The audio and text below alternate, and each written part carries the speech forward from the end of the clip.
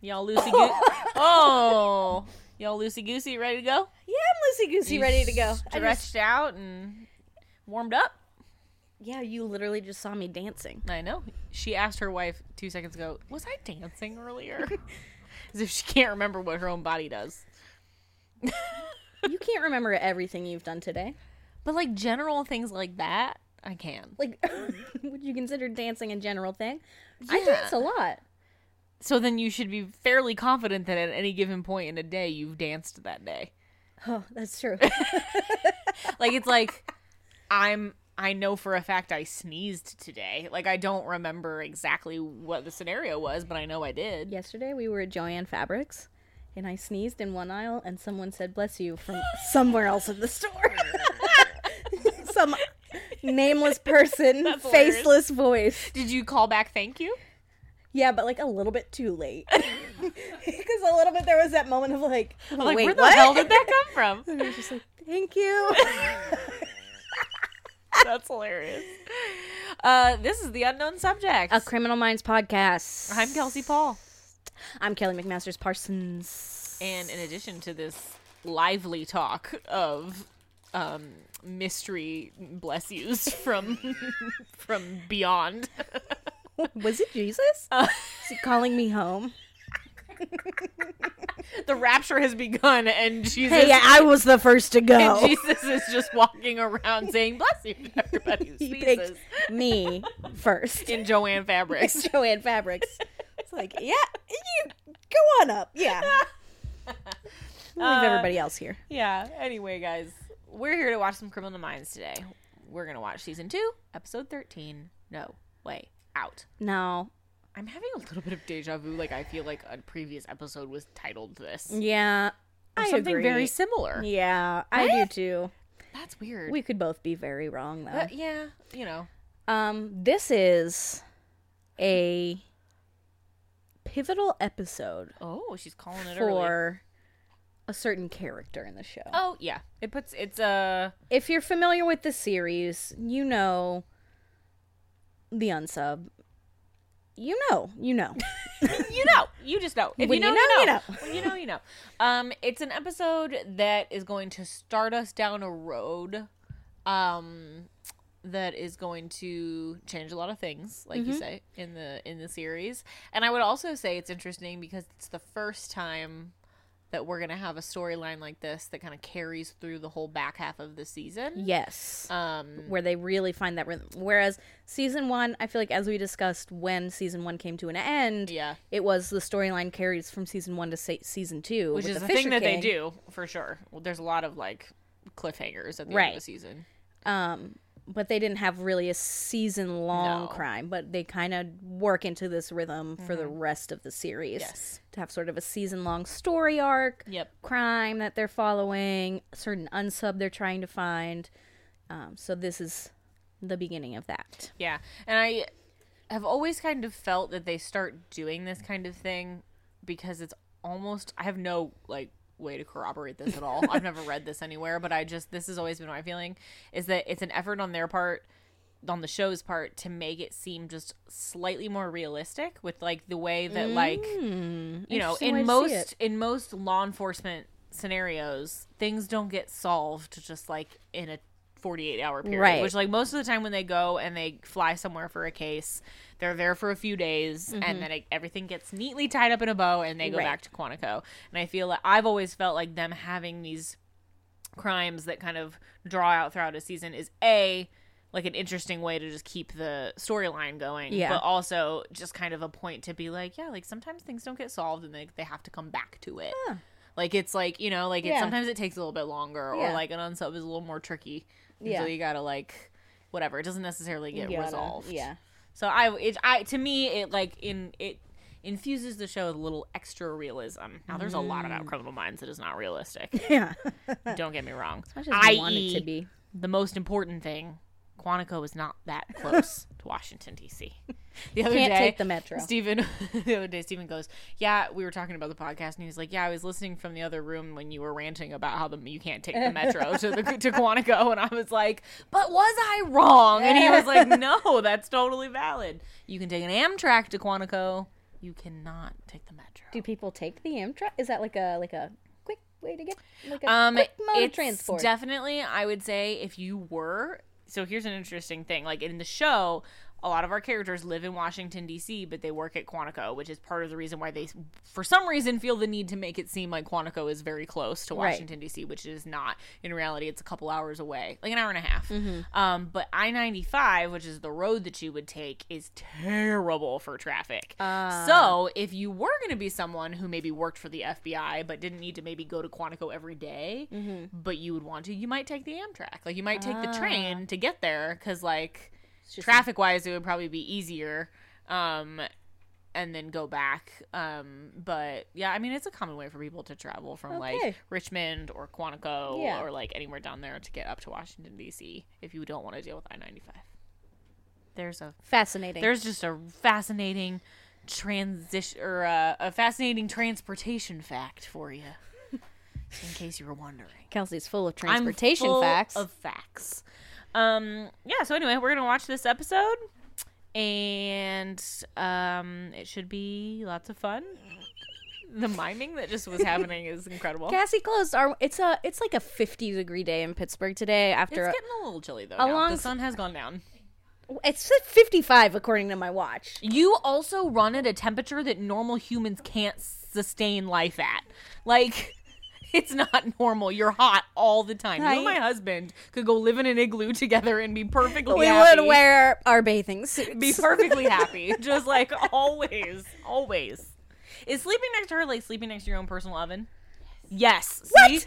Mm-hmm. I feel like Cassie and I can probably rant about this for a while. Steven complains because I can't cuddle with him for very long because I get so hot. Because his body is like a human furnace. See, I think it's usually... I want to pull away because I'm so hot. That's true. Steven doesn't.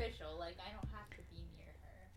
But, like, if I'm cold, I don't have to be near her. Yeah, Cassie just said it's beneficial. It's great. She doesn't need to be next to me for the warmth to radiate. I'm her own personal space heater. Yeah, that's what it's like. That's good news. It's great news. She'll keep me around. Yeah. All right. Enough chit-chat. Let's do this. Call this court to order. Yes. Let's do it. We're going to watch Season 2, Episode 13, No Way Out. I'm going to press play in 3, 2, 1. Go! All right. We are panning over some mountains. In Golconda, Nevada. Sounds like Golconda forever! All right. So a truck is speeding down the dirt roadway. Engine revving. Oh, it's an arm. A dead person. Well, yeah, it's a dead arm. It is a severed arm. It's a severed arm just left in the desert. Oh. Now we're at a diner. And At Last by Etta James is playing. I could sing it for you. And Gideon walks in with Morgan. Love has come along. And the waitress is like, hey, can I get you a seat, handsome? And Gideon doesn't even look at her. He just walks by. He's got his eye on the prize. And the prize is? The prize is a man who looks just like him. A white man. A comb over. Yep. And he says, please, and asks him to sit down. Oh, he might actually be the Carradine from Kill Bill, too. I think he is. Same Carradine. No. Okay, different Carradine. Kill Bill Carradine is shorter. Okay. So, I gotta look it up. This Carradine and Gideon are sitting across from each other at a little booth in this diner. Carradine just got a milkshake. Strawberry milkshake. Morgan is just kind of like loitering in the background, and he asks Gideon, what's your name? And the waitress seems unsure of what's happening right now. And he says, I'm Jason Gideon. And he says, Jason from Greek mythology, to heal Gideon.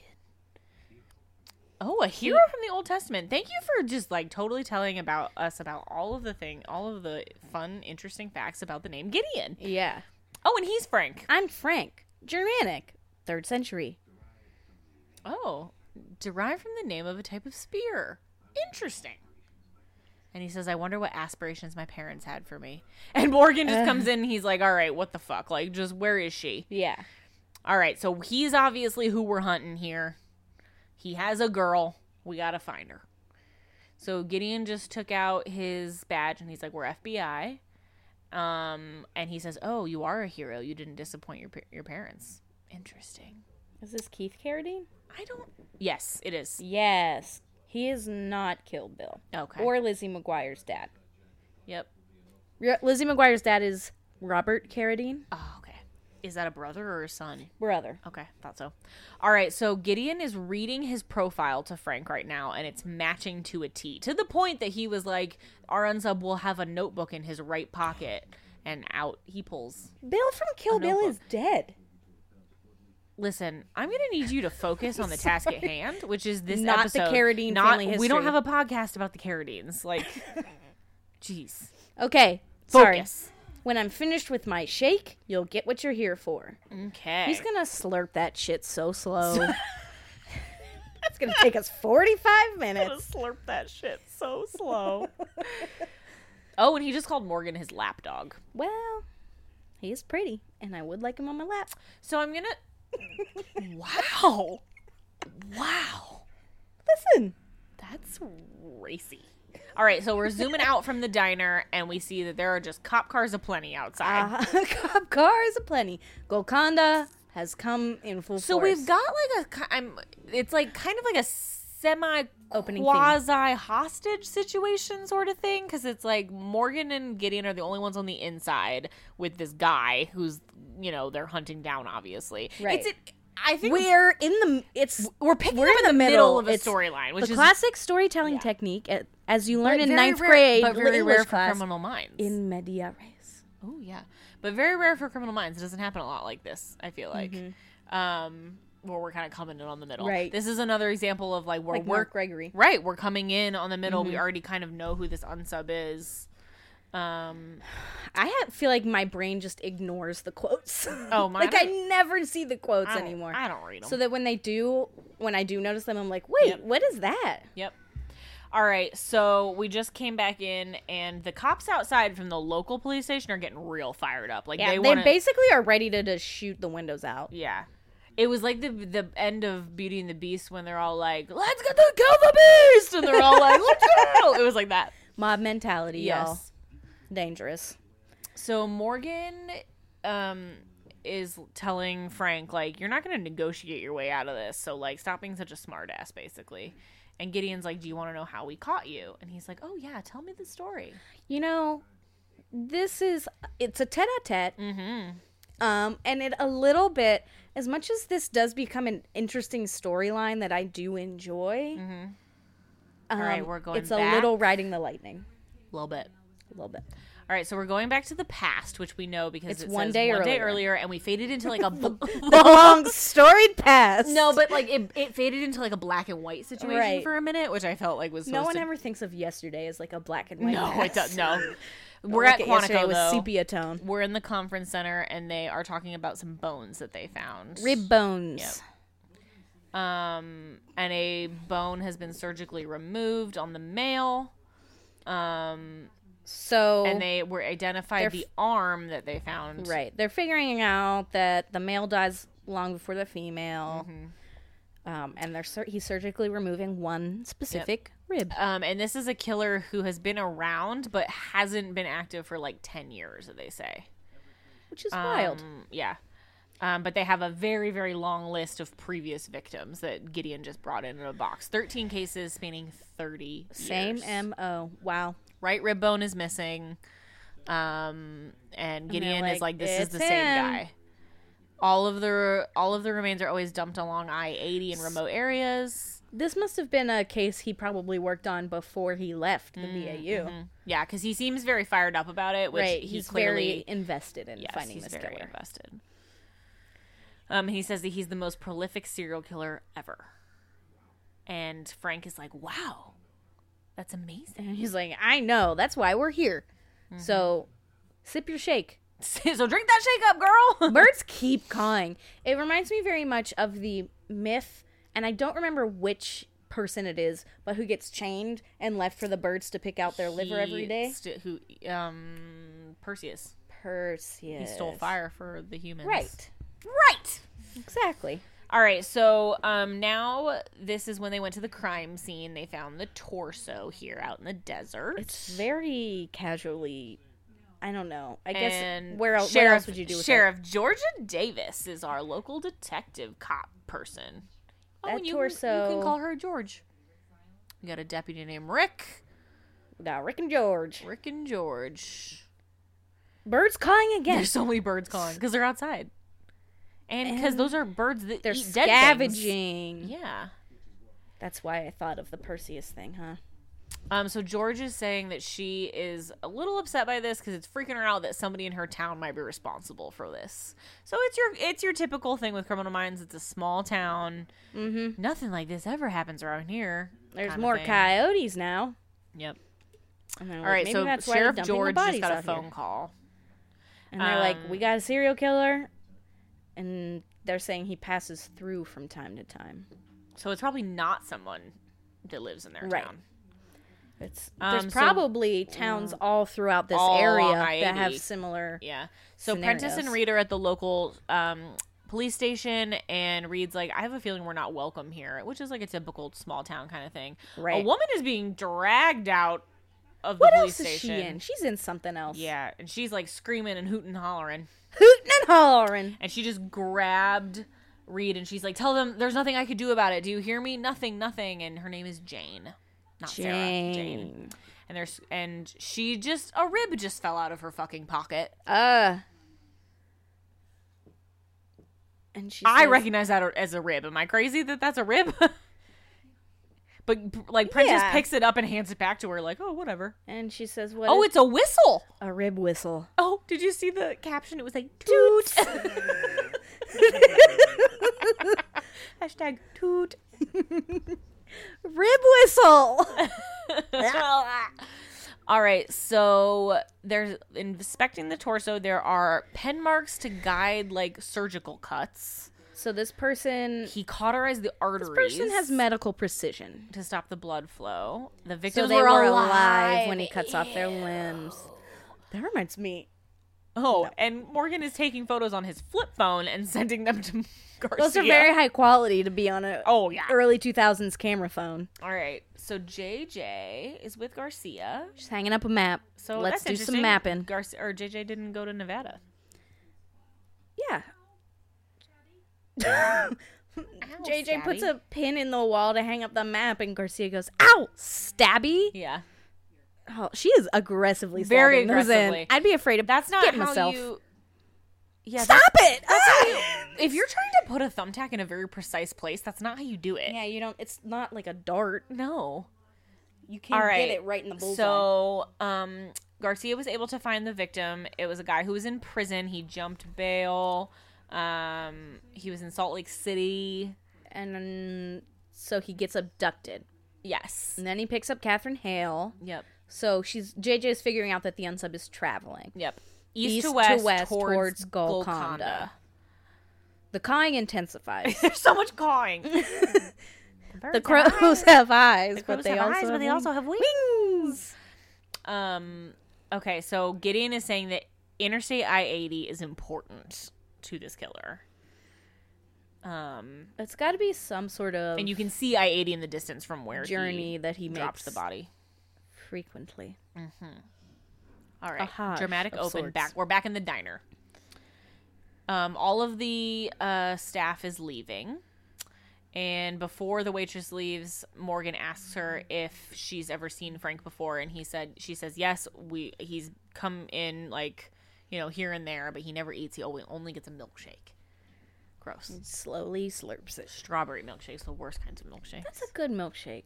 Any milkshake is a good milkshake. I had one the other day that kind of upset my tummy. I'm sorry. So Gideon and Frank are still talking. Frank's still sipping his milkshake. He's about halfway through on the glass, but we've still got the metal remainder cup. Does that count in this scenario? I think we'll find out. Oh, and Gideon just told Frank, do not play me. He Mandy Patinkin'd the shit out of that line. Yeah, he like did. Closed his eyes and up the pitch of his voice just a little bit. Well, because Frank was like, oh, do you think that your guy you're looking for is like is insane? And he was like, fuck this nonsense. We all know that I'm talking about you. Noise, bro. Like, let's just stop with this bullshit.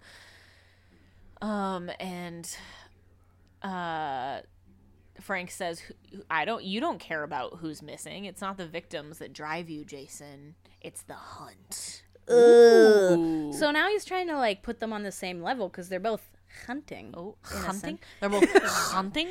Yeah. Hunting? I said it. She's in Grey's Anatomy. That's how I know her. I was going to say, I think it might be Grey's Anatomy. She's Meredith's mom's doctor? To who? To who? To whose mom's doctor? She's Meredith's mom's doctor? Oh, Is yes. Mm-hmm. Yeah. All right, so Gideon is pointing out that Frank doesn't seem to have a type in terms of, like, age or gender, which is very unusual. He just kind of takes whoever. He's just killing to kill. Yep. Which is probably why he's the most prolific, because he's just like, whatever. And so we're Time to back kill at him. Quantico, and Garcia's just listing off the victims, and then now she's putting the thumbtacks in a normal way.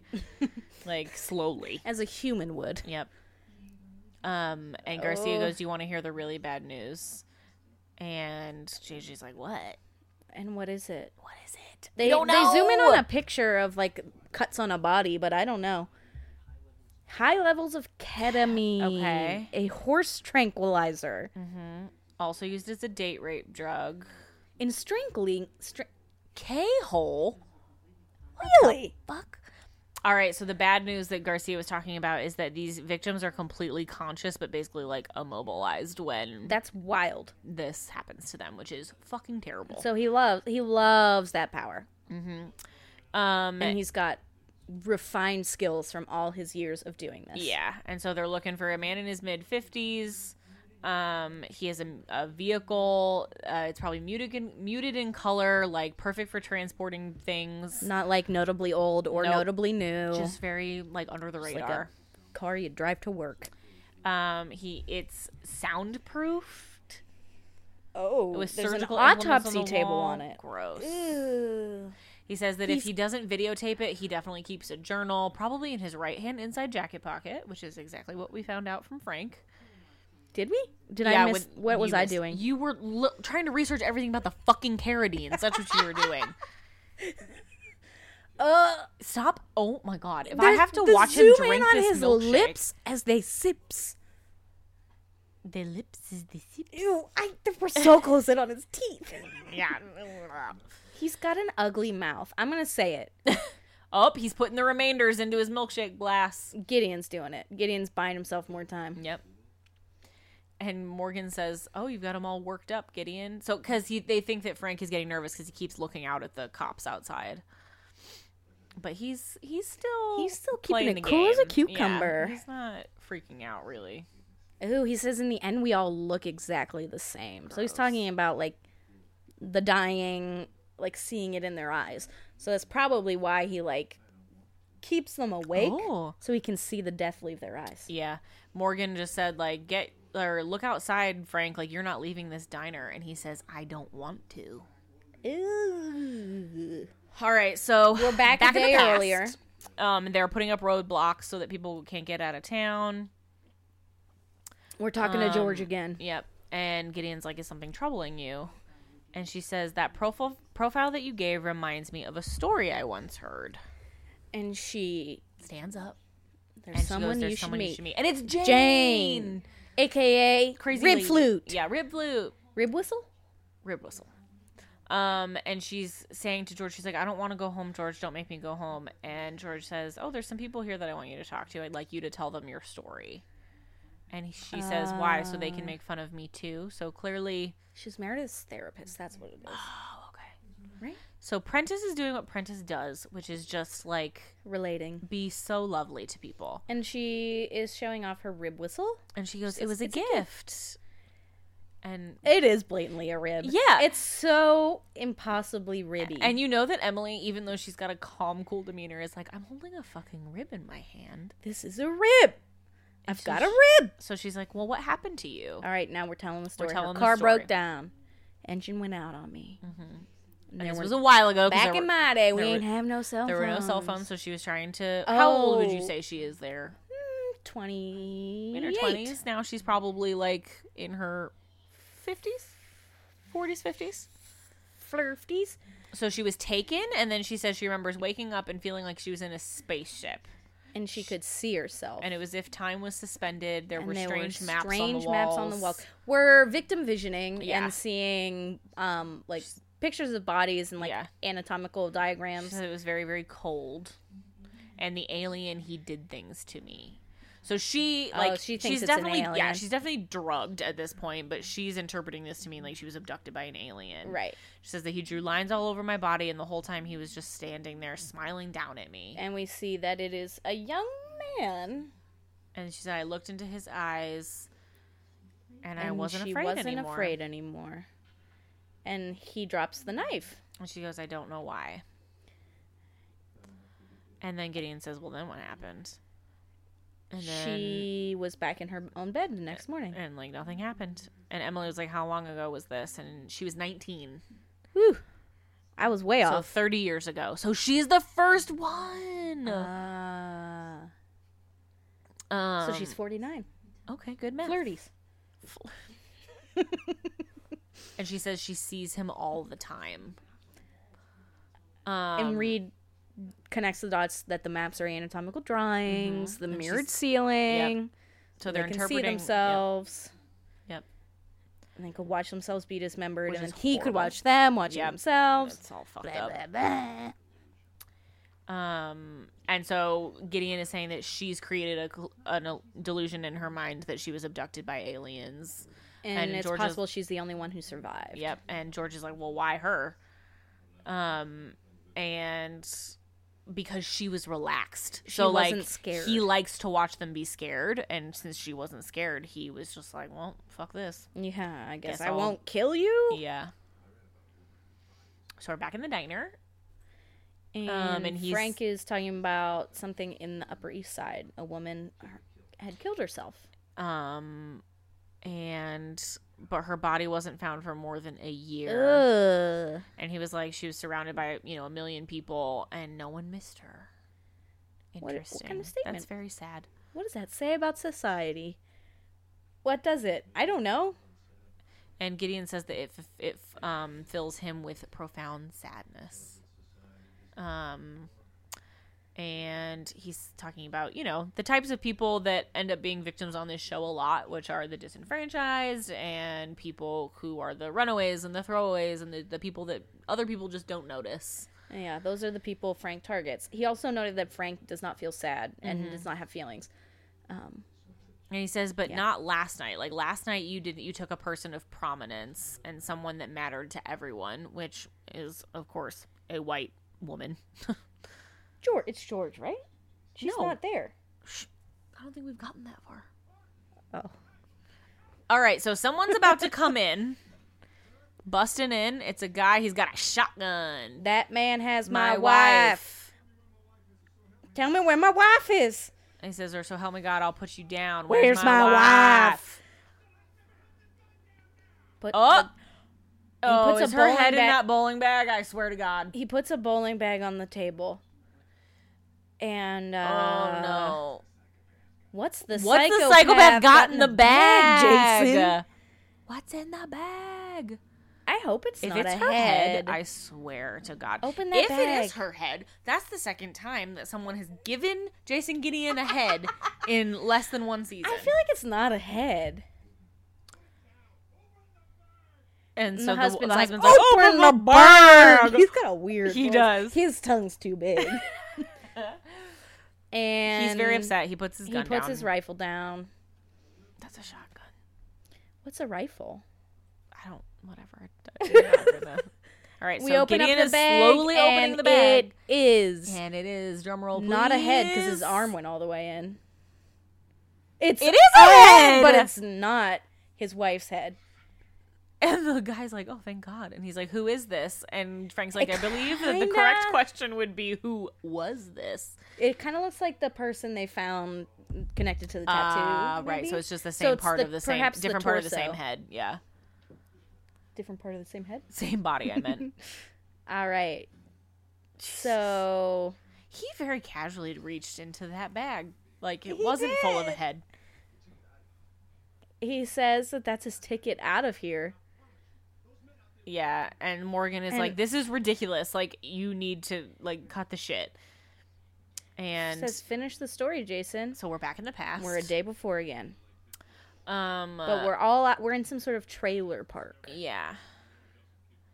They're like, so we know he doesn't keep his victims long. They believe he has one of these trailers. Gotcha. That would be a good way to do this. Also, George just said she put on a nationwide APB, so this is getting serious. Yep. And off they go. And like with some dynamic music. Yeah, bah, bah, bah, bah, bah. Like, it kind of sounds like, what's that John Bon Jovi song? Not Living on a Prayer. The other one. What's the other one? I don't know. I can't think of it. I know exactly what you're talking about that, though. All right, so we're going around. We're canvassing all of the trailers, talking to everybody, and they all seem to not know anything. As we always see in this kind of scene, nobody knows nothing. Nope. There's no audio, though. That's what the caption just Yeah, said. what? No audio. All right. Teams regrouping, and George is seeming to lose faith that he's there. Because she's like, nobody seems to know where this dude is. so they're he's saying... never dumped the remains of 2 victims before. And why has... Just and why? the deputy's like, I just don't understand how he's gotten away with this for this long.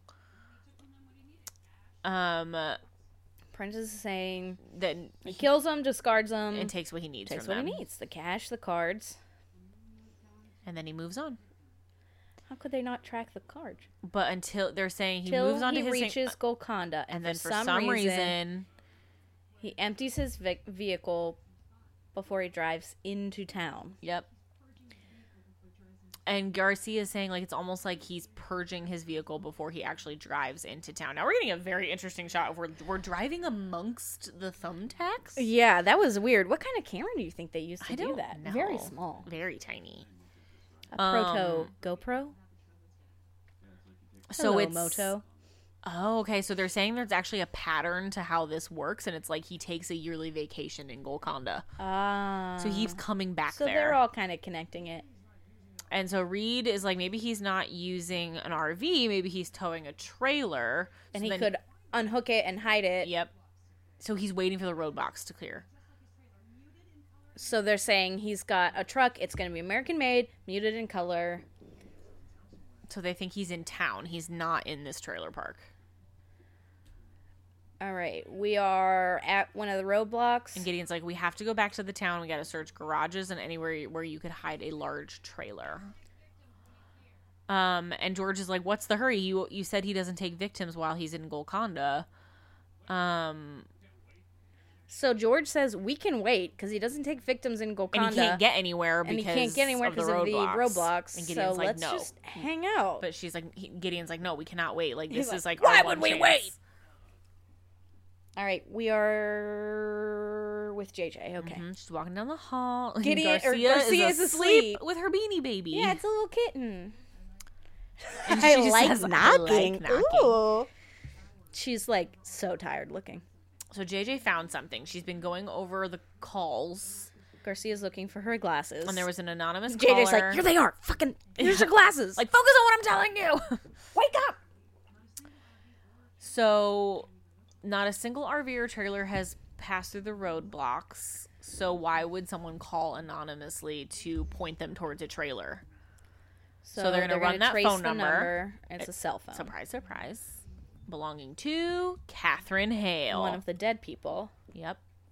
And it's they know she's dead, and by it's then, coming right? from Golconda. Yeah. So they're like, if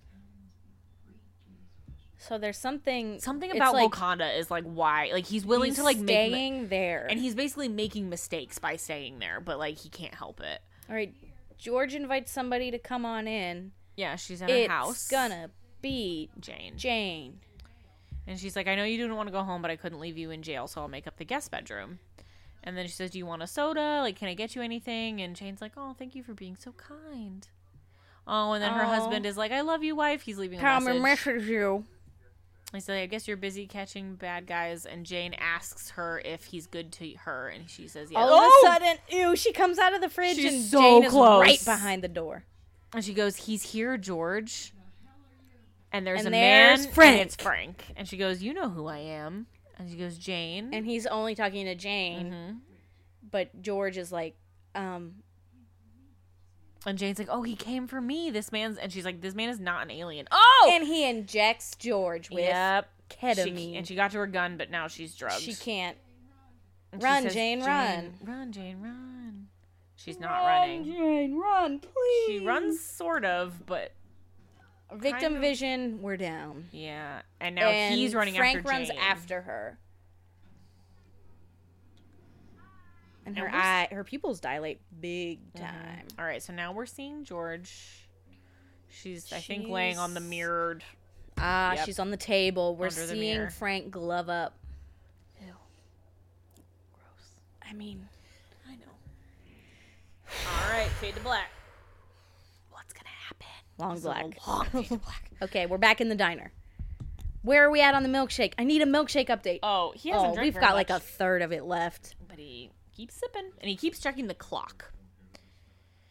And they're like, whatever he's waiting for is coming to the diner. It's coming to the diner. And he says, you better figure it out soon. I'm almost finished with my milkshake. I hate watching him I drink don't think it. I'm ever going to be able to see anyone drink a milkshake after this. That's all right, the so sound the effect team it is makes. at George's house. We're back in the past. We see the not spilled the blood. juice. It's spilled juice. Sorry. Don't touch anything, they say. And now we're... Detective Rick? Or Deputy Rick. I think his name is Rick. Yeah. Is like freaking out. He's like, he took George. Like, we have to go. But and they're like, no, we have to look at the scene. Running through the room. Like, she enters here. She takes off her gun belt. Yep. She's going toward the kitchen. She hits the answering machine. And they're like, why take the sheriff and not her gun? Definitely looks like she tried to make a go for the gun. Reed just found the syringe. And Rick just called the station and confirmed that she had brought Jane back to her house. And they call her Crazy Jane. Which is rude. So they connect that the footprints in the juice are Jane's. So he's like, so Morgan is saying that the unsub knows that the ketamine's gonna wear off, so he's got to do whatever he's gonna do pretty quickly.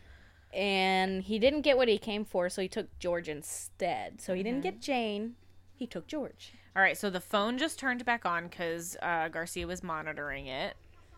All right, so we're now it's a little outside of Golconda. So JJ's calling the team. Oh, it's in the middle of town. It was like off of the map though. It must be. I bet we're about to catch up with present day. Gotcha. We are, because it's the next day. Right. Because night happened. Night happened. That is how you get to the next day. Night happens. All right. So we're reliving entrance into the diner. Are we? No, I don't think we're outside the diner. Oh. We're in a parking lot. Oh. It's a bunch of buildings that look deserted. It looks like an old West town. No, like this is the diner. It's across the street from the diner. I don't see the diner. I think you're full of shit. Oh. That wasn't the diner. That was like a house. We saw that garage from the diner, I though. don't think we did. All right, so we're pulling up on what I'm guessing is Crazy Jane's house. Yeah, it's a little disheveled. Yeah, it's kind of. It looks like the house from the Halloween episode. Lots of chimes. Lots of wind chimes. Yeah, but what are they? They're ribs. Fucking ribs. Fucking rib chimes. Rib chimes. All right, so the team's like. They're waiting to go in. Oh, yeah. And Emily's like, wait. Prentice is these are rib chimes. Look at these rib chimes are made of bone. They're human ribs. Oh, yeah. Downfall of this is that it falls apart. The rig is falling. The rig is falling. We're about to be burgering. There's so many ribs. Like, so many. Okay, so... All right, so Deputy Rick is like freaking out. Yeah, I mean, understandably. Yeah, he's like, we have to hurry. Like, we've got to go. All right, you're right. He notices that he's in the fucking diner. Okay. Yeah, okay. That diner was not in the background before. It was not. I will give you that. Like, it wasn't in the background before. All right, so we're up to, well, we're not up to the present day, but we're up to where episode started. We're re-seeing them walking in. What took you so long, handsome? Yep. And he approaches. All right. I fucking hate this. I got a barker in, I feel like. It's because our setup is different this week because the way we set up, there's like a thing we use, but now that thing is a puzzle surface. It's a long story, but Kelsey's going to go barkering. All right, so they are all taking down the rib chimes, and they're describing it as his version of romance. Ew. He is in love with her, Jane. and reads like, a sexual sadist can't feel love. So it's not really love. It's more, I guess it would just be like obsession. Right. Prentice is like, I love chocolate. Oh, Reed says, peace. It's also found in peace. And they're like, oh, cool. They're like, awesome. All right, we're all looking at these rib chimes. All right, still. so there's there's a barn. There's a barn out back. More ribs. More chimes. And good spot to look for it. Mm-hmm. Barns are often like a playground for body nonsense. I think what she meant to say is that they're a common place to hide a body. It's where the trailer is. There it is. And we're just pointing our guns everywhere. Yep, so it's got a tarp over it. It is not really But in like the barn. no, it's like behind it's like the half barn. in, half out. All right, we open the door. In they go. Why wouldn't he lock it? I don't... That door opened so fast. Because he doesn't think anyone's going to find it, I guess. Or he, like... All right, so they were right. There's tools all over the walls. It's fucking sick as hell. It's gross. There's blood on the table. Reed looks horrified. The fact that there's a circular saw hanging from the ceiling. Yeah, like he has outfitted this thing in a fucked up way. And they're like, guys, what is it? It's a coffin. Oh, Reed looks so horrified, like in a way that he never does. Open it up. Somebody. Catherine? Gotta be Catherine Hale. There's another coffin over here. Okay. Ooh. What are we gonna find? This is so scary. George! It's George! Not dead! Not dead! She's not dead. She's alive. She's alive. She's alive. Thank God. She's Thank gasping for breath. God. All right. So All right. Frank doesn't know that we have George, which is good. So Or he does. He keeps looking at the clock. Oh. All One right. is So perfection, two is decadent. he just finished his milkshake, so he's acting like he's gonna get up, and Gideon's like just put his hands on his shoulder, and he was like, "No." All right, so Gideon thinks that there wasn't enough just from Jane not looking scared. She had to have said something to him. And Frank's like, I'm a sexual sadist. I can't feel anything, remember?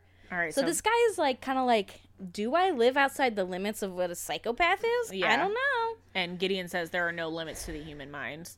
And the sheriff is alive, and Gideon's like, he doesn't care about the sheriff. Nope. It's Jane. It's Jane. Oh, Jane told him that his eyes are beautiful.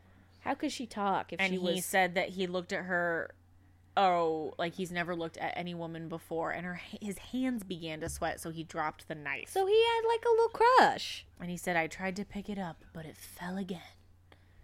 Gross. And he got butterflies in his stomach. So basically he had serial killer love happen. Yeah. And Rick All right, is in like, comes Deputy I'm going Rick. in. She's like, we got George, so Like, whatever. let's blow your fuck brains this. out. Yeah. But somebody's cell phone All rings. their cell phones are ringing. All of their cell phones are ringing. And it's exactly 3:25.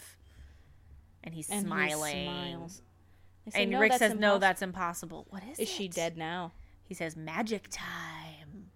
What? What is magic time? What? I don't not remember this this at all. I don't remember any I of just this. remember like the beginning, middle, Yes! and absolute end, not this Yes! like middle end. So what is magic time? Everybody's pulling up. We don't know why their beepers were going off still. All right, so George's husband is still waiting outside, so they're gonna get George out. Which, like, wasn't she like drugged like 10 seconds ago? Yeah, She should be at a but hospital. George and her husband are having a reunion. reunite. She's in a blanket, much like the North Mammon ladies. Yeah. Oh, he killed their Tommy's son's teacher. Oh, that's who was in the other coffin. And she said she was just 22. Oh, does he have their son? Yeah. They found the school bus abandoned just outside of town. He has all. That's right. He has all the kids. All the kids. I forgot about this part. Oh, their son is with his mom.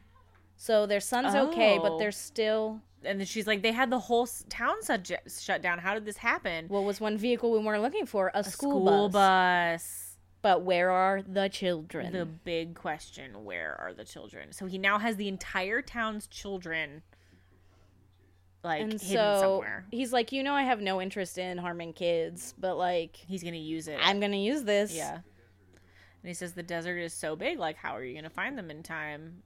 And they're all just like... Deputy Rick is so pissed. I get it. Man, whoever's playing Rick is leaning into that. Yeah. He's like, I've got my acting role on Criminal Minds. I'm going to act the shit out of it. Yeah. All right. Another car, the sheriff's car, pulls up. Out comes... They found man. Probably Crazy Jane. Jane. Sorry. Jane. Street fella. So Hotch is like, Jane, he has come back to this town all of this time looking for you, and he says he's in love with you. But wouldn't he know where she is if he keeps his trailer behind her house? Right. Hides out in your hides barn, out and there. he leaves you these wind chimes that are ribs. And she goes, oh, they're beautiful, aren't they? And Emily's like, I hate to break it to you, but those are dead people. Those are people ribs. And she goes, you were not abducted by an alien. He is a serial killer. But she's like, but he did come for me, though. It's like, and she's oh like, my yeah, God. he's here for me, not for you. And she says, she's like, I didn't want to run. I want to see him. I love him. I love his beautiful serial killer eyes. Ew. I love the ribs he leaves me. All right, so they're bringing Frank out. And he says, Jane? And he sees Jane. And she runs towards him. And they're like, Jane, he has all these children. Like, this is not okay. And so... Rick is trying to go rogue right now. Yeah, and he's like, hand him we over. should arrest Frank. And the FBI's still like, we should probably arrest Frank. But Frank is telling Gideon, he's like, you've been studying me for years. Have I ever hurt a kid? And he's like, give me Jane and I'll give you what you want, which is the kids. But they can't give her to him. Like, and Rick's like, is she part of this? Yeah. And George's like, come on. It's like, she's Jane. a victim She's too. not doing this. Yeah. So Rick is just like getting in the way at this point. Yeah, people are just, tensions are high. We want our kids. And so Gideon is like, listen, you could literally torture him and like he's not going to give you what you want. Like that's just not how his brain works. He wants to be alone. So Gideon's going to walk away with Frank and Jane. And he's like, and Gideon's like, will you take me to where the kids are? And he says, oh, happily. I couldn't have that on my conscience. Tee-hee-hee. So they go into the FBI GMC. Yep. And he relinquishes his gun. Yes, and his earpiece. Frank is laying out his parameters for this. They're gonna take the vehicle of his choice. Jason's going to drive. Gideon's gonna drive. He can't have his gun. If anyone follows, he's gonna fuck this world up. And so off they go. We're watching them drive away. Gideon's gonna call when they find the kids. And everybody's just kind of watching. The SUV is driving through the desert. Frank and Jane are like in the back seat, like holding hands. And she's looking at him like he's just the greatest thing in the world. And he's like, they all said I could never feel love, but I love you, Jane. And she's like, where are we going to go? And he's like, wherever we want. Sure. This is like, they're about to kiss. Ew. They're kissing. Gross. It's like a very weird, like, fucked up Bonnie and Clyde, Romeo and Juliet situation. Yeah. All right, so they're getting out. And they get out, and... Let's see. They're just, like, holding hands and staring into each other's eyes. And Gideon's like, he feels this now, but it's going to pass, and he'll kill you. Yeah, so he's trying to tell Jane that, like, this is just, like, some fucked up game he's playing, basically. And Jane's like, you're the one that got away. Right. In serial killer terms. Yep. And that's why he's obsessed with you. Yep. And they're just, like, keep staring at each other, and it's so stupid. Yeah. So Gideon's like, all right, I did what you want to do. Like, where the fuck are these kids? And he goes, that way, 2 miles. And Gideon's like, you fucker. And he says, not what we agreed to. Yep. And he's like, are you just going to stand here? Are you going to let these kids suffer from exposure? Like, it's going to be dark soon. I mean, he has a cell phone. He was supposed to call. Why wouldn't he be like, hey, track the cell phone, Yeah. go 2 miles this way. Yeah. That's where they are. I'm going to hang out with Frank. Yep. And he says, and Gideon's like, I will never stop hunting you. And he's like, all right, whatever. He's like, in the meantime, I'll be with Jane. Until you catch me. So, like, he knows. Oh, and Gideon goes, you are insane. And Jane goes, love is insanity, isn't it? Ew. Oh, he says, I hope you feel the way I do, too. Gross. He says he'll kill himself if he ever feels like... Oh, and then... he says, call me first. I'd love to pick your brains. Oh, that's like a... Token serial killer. That's like a serial killer dad joke. Yeah, it is. Damn. Oh, and now they're just like walking off into the desert. Are they not going to die of exposure? Something tells me he has planned for this, which Right. there's a car waiting somewhere, but... His truck. Oh, right, because They they didn't never did find his truck. They just found the trailer. All right, so Gideon just runs off into the desert. Why wouldn't... A coyote howls. It took him until sunset to find the bus? That's It's only dark 2 now. miles. It's dark now. And there they are. Oh, there They're they just are. like hanging out. In a pit. They're not in a pit. They're like literally just like between Is some that not rocks. a pit? That's not a pit. So, How did none of those kids try to just like go somewhere else? Like they all just were like, all right, A, well. that. B, why didn't he call as soon as Frank and Jane Walked away and be like, all right, here's where I am. Come help me. Right, like pretend to follow them, but then follow Jane and Frank. Yes. So, Hotch asked Gideon, he's like, where did he go? And he says, west. And So now he's now just they're running, gonna go look for him. But like, they're not, so they're following their footprints. And There's then gonna be tire tracks. Yep. they disappear. Oh, the tracks disappear. But there's no car tracks. And Gideon is teary-eyed. And he's like, but says we'll find him. yep. And they just stare off into the darkness of the desert. Dang. Did they just go up into space? Maybe. Jane did think he was an alien. She did. And then they just kind of slowly walk back to the road. And we pan up to the moon. We pan up to the sky. And so begins our first ongoing storyline of Criminal Minds. We found George, we found the kids, but now we have to find Frank and Jane. Bum, bum, bum. Bum, bum, bum. Um, Feelings? My feelings are good episode in the sense that obviously it like sets up a longer trajectory that we're now on. Right.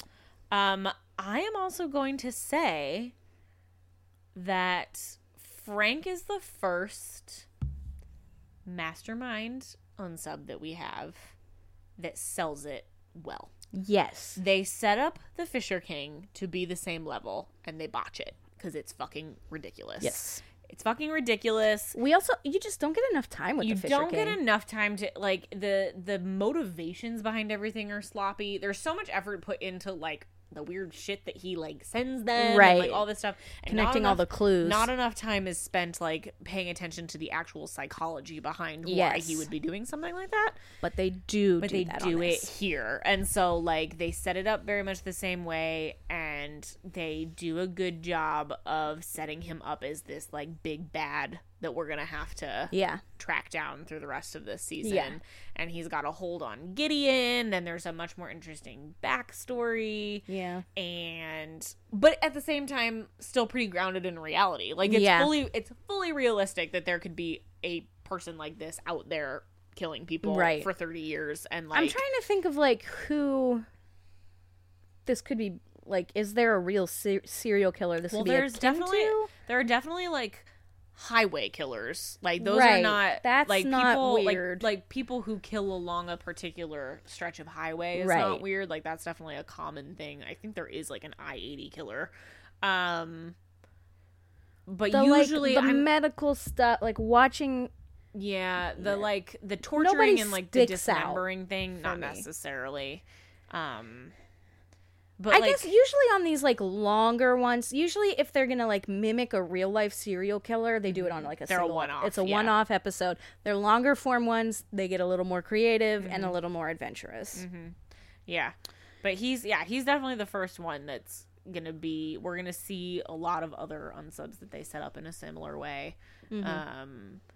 And I would also argue a lot of times they set it up in a similar way where one particular member of the team really connects to the case. So like in this case, like it's Gideon, like he is like he's more affected by this than the rest of them, which could be because of how long it's been, and because but like because of that he really like connects with this particular unsub, and so it becomes about Gideon finding this unsub, and like the unsub, he and the unsub like have a weird relationship that's going to play out along the throughout this, and it's going to affect a lot of Gideon's trajectory as a character.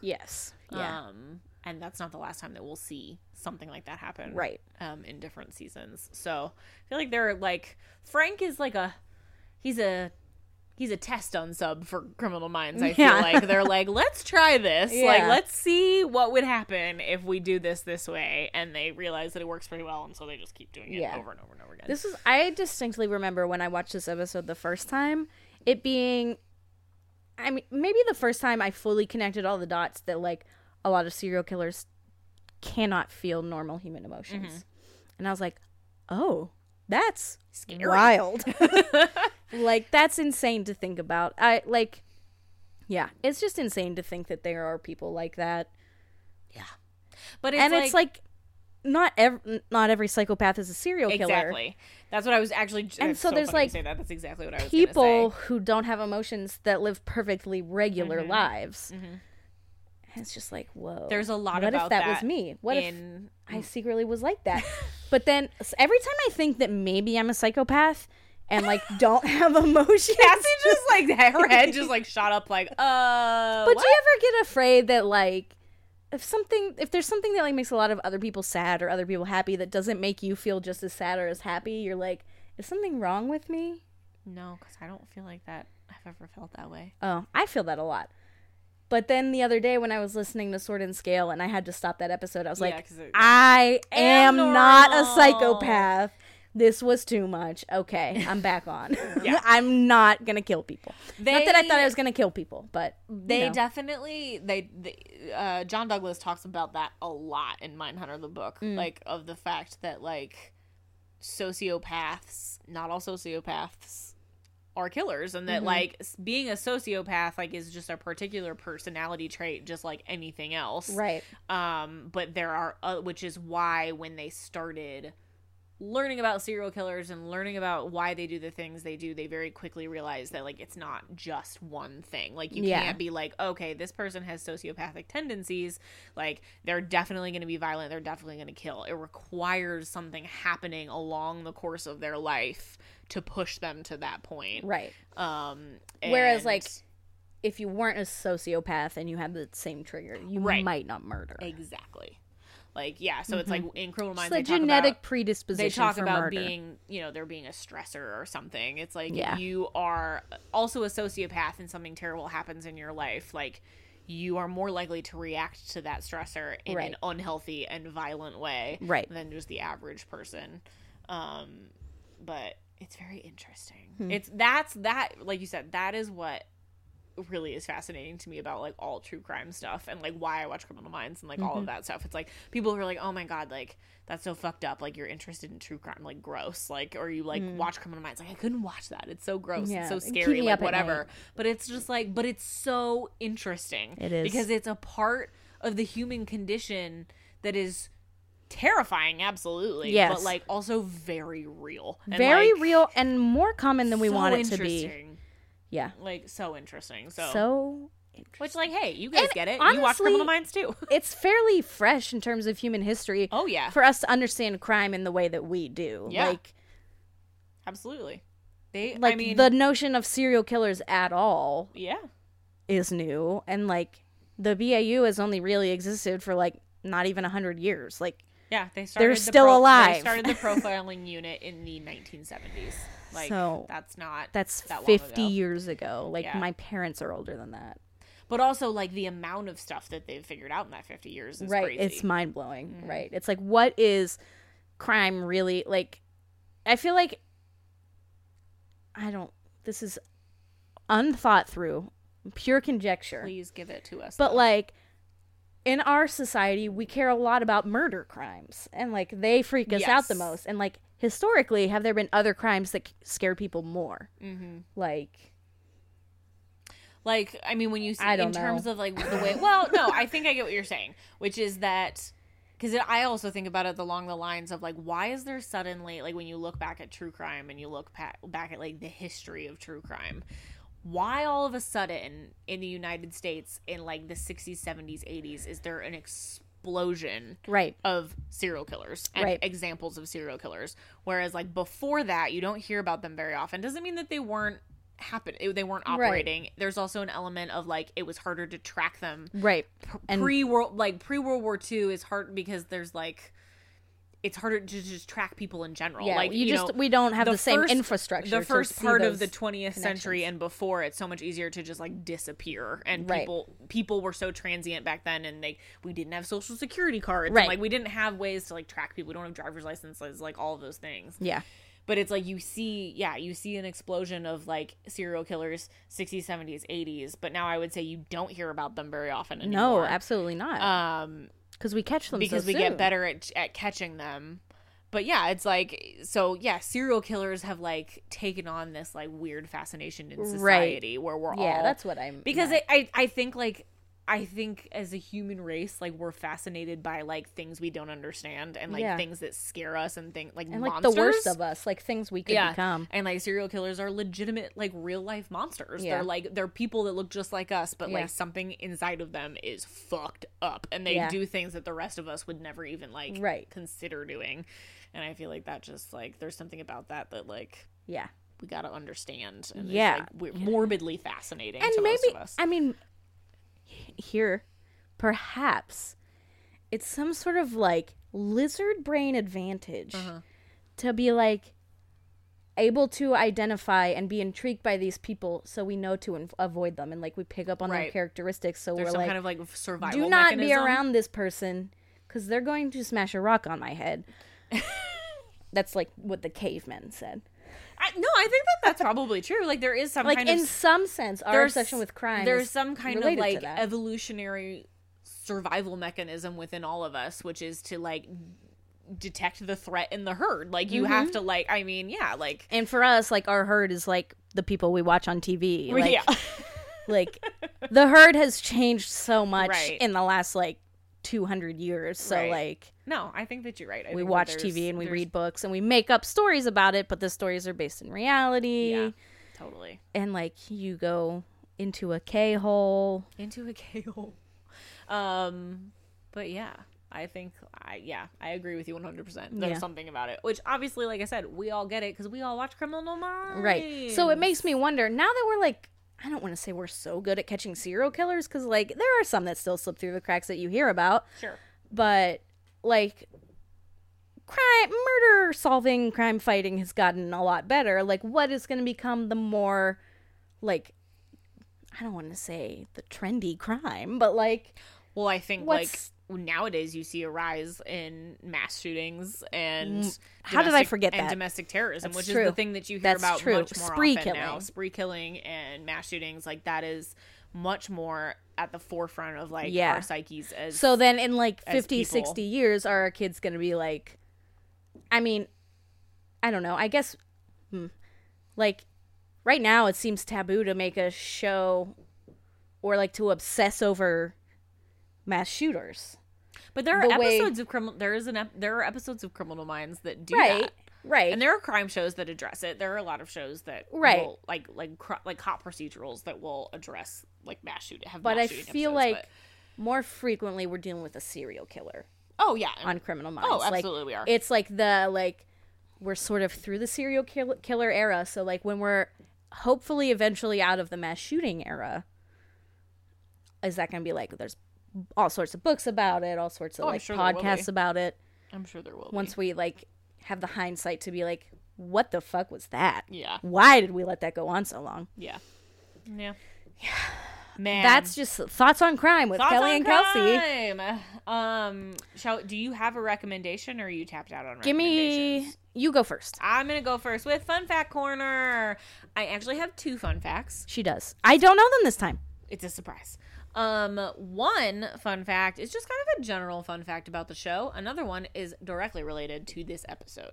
So I'll start with that one. Okay. First fun fact relates to our buddy Keith Carradine. Keith Carradine. Fun fact about Keith Carradine is in Criminal Minds, he plays Frank, who is a serial killer who has been operating for 30 years. Keith Carradine also plays a serial killer named Frank on the show Dexter, who also has been serial killing for 30 years. Wow. Isn't that interesting? That is interesting. He's got a type. He does. I mean, he looks like a serial killer. I will Most also of the Carradines say, do. yeah, they do. They got a little bit of a scary. They got angular faces. Skeletal. Yeah, like they're a little scary. If they play Except for it that Lizzie's way. dad. If they play it that way, but like Lizzie's dad could make himself scary if he wanted if he to. like cut his hair a little bit and let it go. And he might look like that now. To be honest, I don't know. So there's a fun fact. Also, just full disclosure, Steven tried to make me watch Dexter. We got through several seasons of it, and I hated it. Several seasons. So I kept basically me going. watched the whole show. No. And then like right at the end, I was got like, I hate it. We got like 2 or 3 seasons in, How and many I seasons kept. are there? I want to say 6 or 7, but that might be wrong. Yeah. There's like a lot. average. There's like a fair amount. Yeah. Average and for a we successful got, show. I think we got to the end of like season 3, I think, and it was one of those shows where I just like kept being like, I'm gonna keep giving this a chance because like it's right up my alley. I should like Lots this. of people like it, and I got I into think a you place. will. I got into a place like end of season 1 into season 2 where I was into it, and then like so many shows, there's something that happens at the end of that 3rd season that I was like, fuck this, I'm out, and I never went back. Don't spoil it. I might watch that show. I won't spoil it. Okay. All right, so fun fact number 2.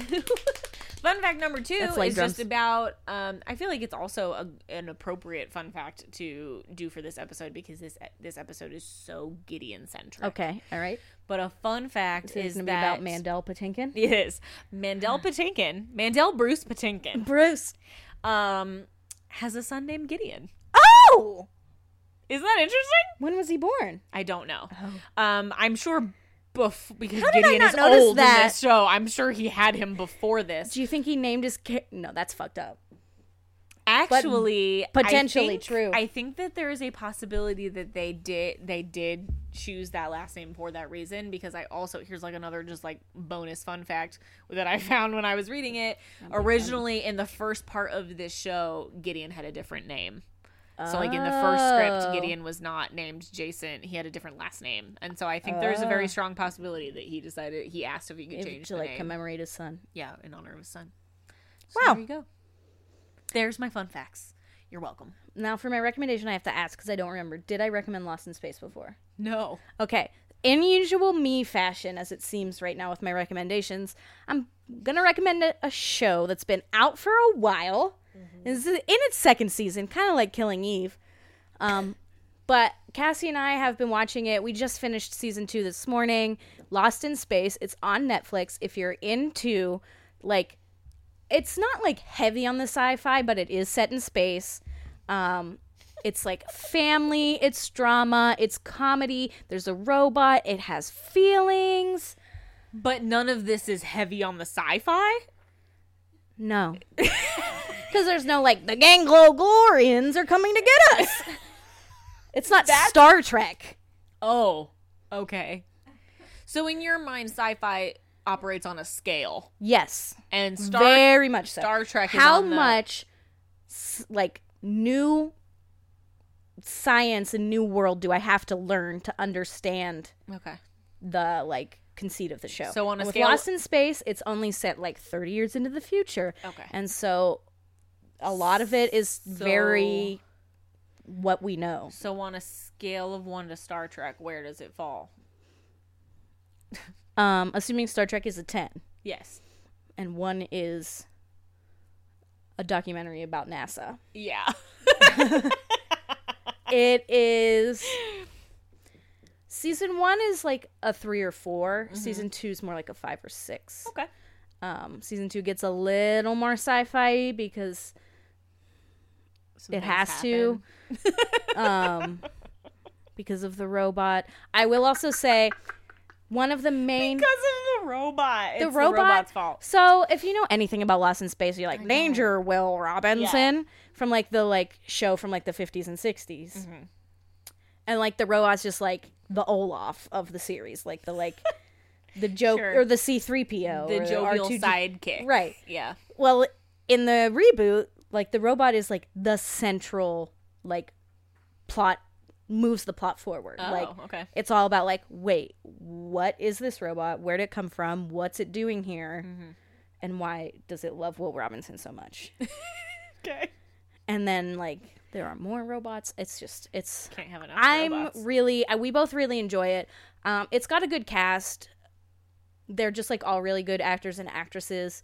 The main villain, I don't want to say she's a villain, but she is played by Parker Posey, who I believe is a fantastic actress, and she wears beautiful clothes. I will say another thing. I will say so much on this show. Shows that are set in the future, even the near future like this, usually go heavy on future fashion. Yeah. Like There's a lot of metallics. Yeah, think of Xenon. I was just gonna say you get a lot of Xenon vibes happening. You think Xenon, you think Phil of the Future, you're thinking Star Trek. You're like uniforms. They go Jetson. They go Jetson. When we picture the future, it's like clothes evolve 6 million years in one day. Like a lot of like stiff fabrics and like full bodysuits that can be one like, suit that are pointy. Like you can get things like pointy shoulders, like a shoulder. Yeah. Well, they don't quite go over that edge in Lost in Space either. It's not like the clothes are really of our time, but like the basics still are. The basics never change. Like they wear pants, they wear shirts, right? And like they have different colors and. But, like, sometimes, like, a zipper will be in, like, a new place. And you're just like, that's a future zipper. And Parker Posey always has the best future fashion. So that's why I think you should watch it. There is a lot of tendency in sci-fi for, like, future clothing where it's, like, suddenly everybody kind of wears the same thing. Right, exactly. And it's all either, like, blue, green, or purple. Yeah, it's, like, all, like, similar colors. And you're just like, did we stop being able to make the color red? Like, right, exactly. Like, how did that happen? They do have their spacesuits that they have to wear when they're, like, actively flying the spaceships. Yeah. And in that sense, it's, like, a little future-y. Okay. Because they're not spacesuits as we know them. Sure. Because, current spacesuits are clunky AF. Yeah. But those are more, like, sleek, like, cool spacesuits. Like, they're navy blue, and, like, they've got a cool helmet. Yeah. Interesting. Okay. Well, thanks for the recommendation. Yeah. Let me know if you like Lost in Space. That's all I'm thinking about right now. But what are you going to do now? Because you can't. I know, we finished it, and season 3 might not even come out till 2021. Oh my god. I know. I hate when that happens. I hate it so much. At least there's, like, a good chance it's going to come back, unlike Mindhunter, where it's really... It's up in the air. It could take us 10 more years before we get it. David Fincher is fucking us all. Yeah, he's like, I'm busy. Sorry, guys. Yeah. Like, oh no, I already have plans. Yeah, what an asshole. Anyway. I think that comes to the conclusion of our corners. Yeah, we've made our declarations about things. We've made our contributions to the end of the episode. Yeah. Which means that brings us to the last part where we beg you to rate. Oh yeah, subscribe. I thought we were about to go straight to the end. No, we gotta rate. We gotta beg for our ratings and our reviews. Smash that subscribe button. Smash it. Smash it. Please do one of those things. You don't have to do all of them. Yeah. Do one. Put it on your to-do list for the day, and then be happy when you check it out. Yeah, like do one. See how it feels. If it doesn't make you hate yourself, do one of the others. Yeah. You know? Hey, you know what? The week you're listening to this, it's Valentine's Day coming up. Oh, yeah. You're thinking about the things you love, the people you love. Well, think about us. Yeah. Let us know you love us. I'm going to keep coming back to it. If you were sad that day when you opened up your podcast app and there was no new episode of The Unknown Subject, that means that you love us. You do. Whether you want to admit it or not. Yep. Absence makes the heart grow fonder, so your heart should be pretty fond. Pretty fond. Let us be your trash to your raccoon. Yeah. As Kelly says. I thought you were going to say, let us be your Valentine. No, let us be the trash to your raccoon. Yeah. I'm going to use that from now on. Yeah, man. It's a good one. Yeah. Anyway, though, for those of you guys who have made it through the whole episode, thanks for being here. Thank you for being here today. Our handles are at The Unknown Subject Podcast on Instagram, at Unknown Sub Pod on Twitter, in case you want to follow us. Yep. So yeah, we appreciate you listening. We'll be back next week for a brand new episode of The Unknown Subject. Moving right along in season 2. We're gonna be done with season 2 before we know it. Yeah. Then it's gonna be like right on to season 3. Maybe we'll take bada a bing, little bada break. boom. A little break, maybe. We'll see. I don't know. There's not a wedding to break over. I know. It's like our lives have totally changed from before. It was like, yeah. Oh, because yeah, you're right. It came to a natural conclusion like right before the wedding. So it was like, you're like, this let's is a good take time. a break. We don't have anything like that happening, so maybe we will just keep going. Let us know. Yeah, would you be so sad if we took a break? Yeah. That might be a good reason to subscribe and review. Kelsey's really pushing it this week. I am. Anyway, thanks guys. And as they say, when they catch the unsub, it's over.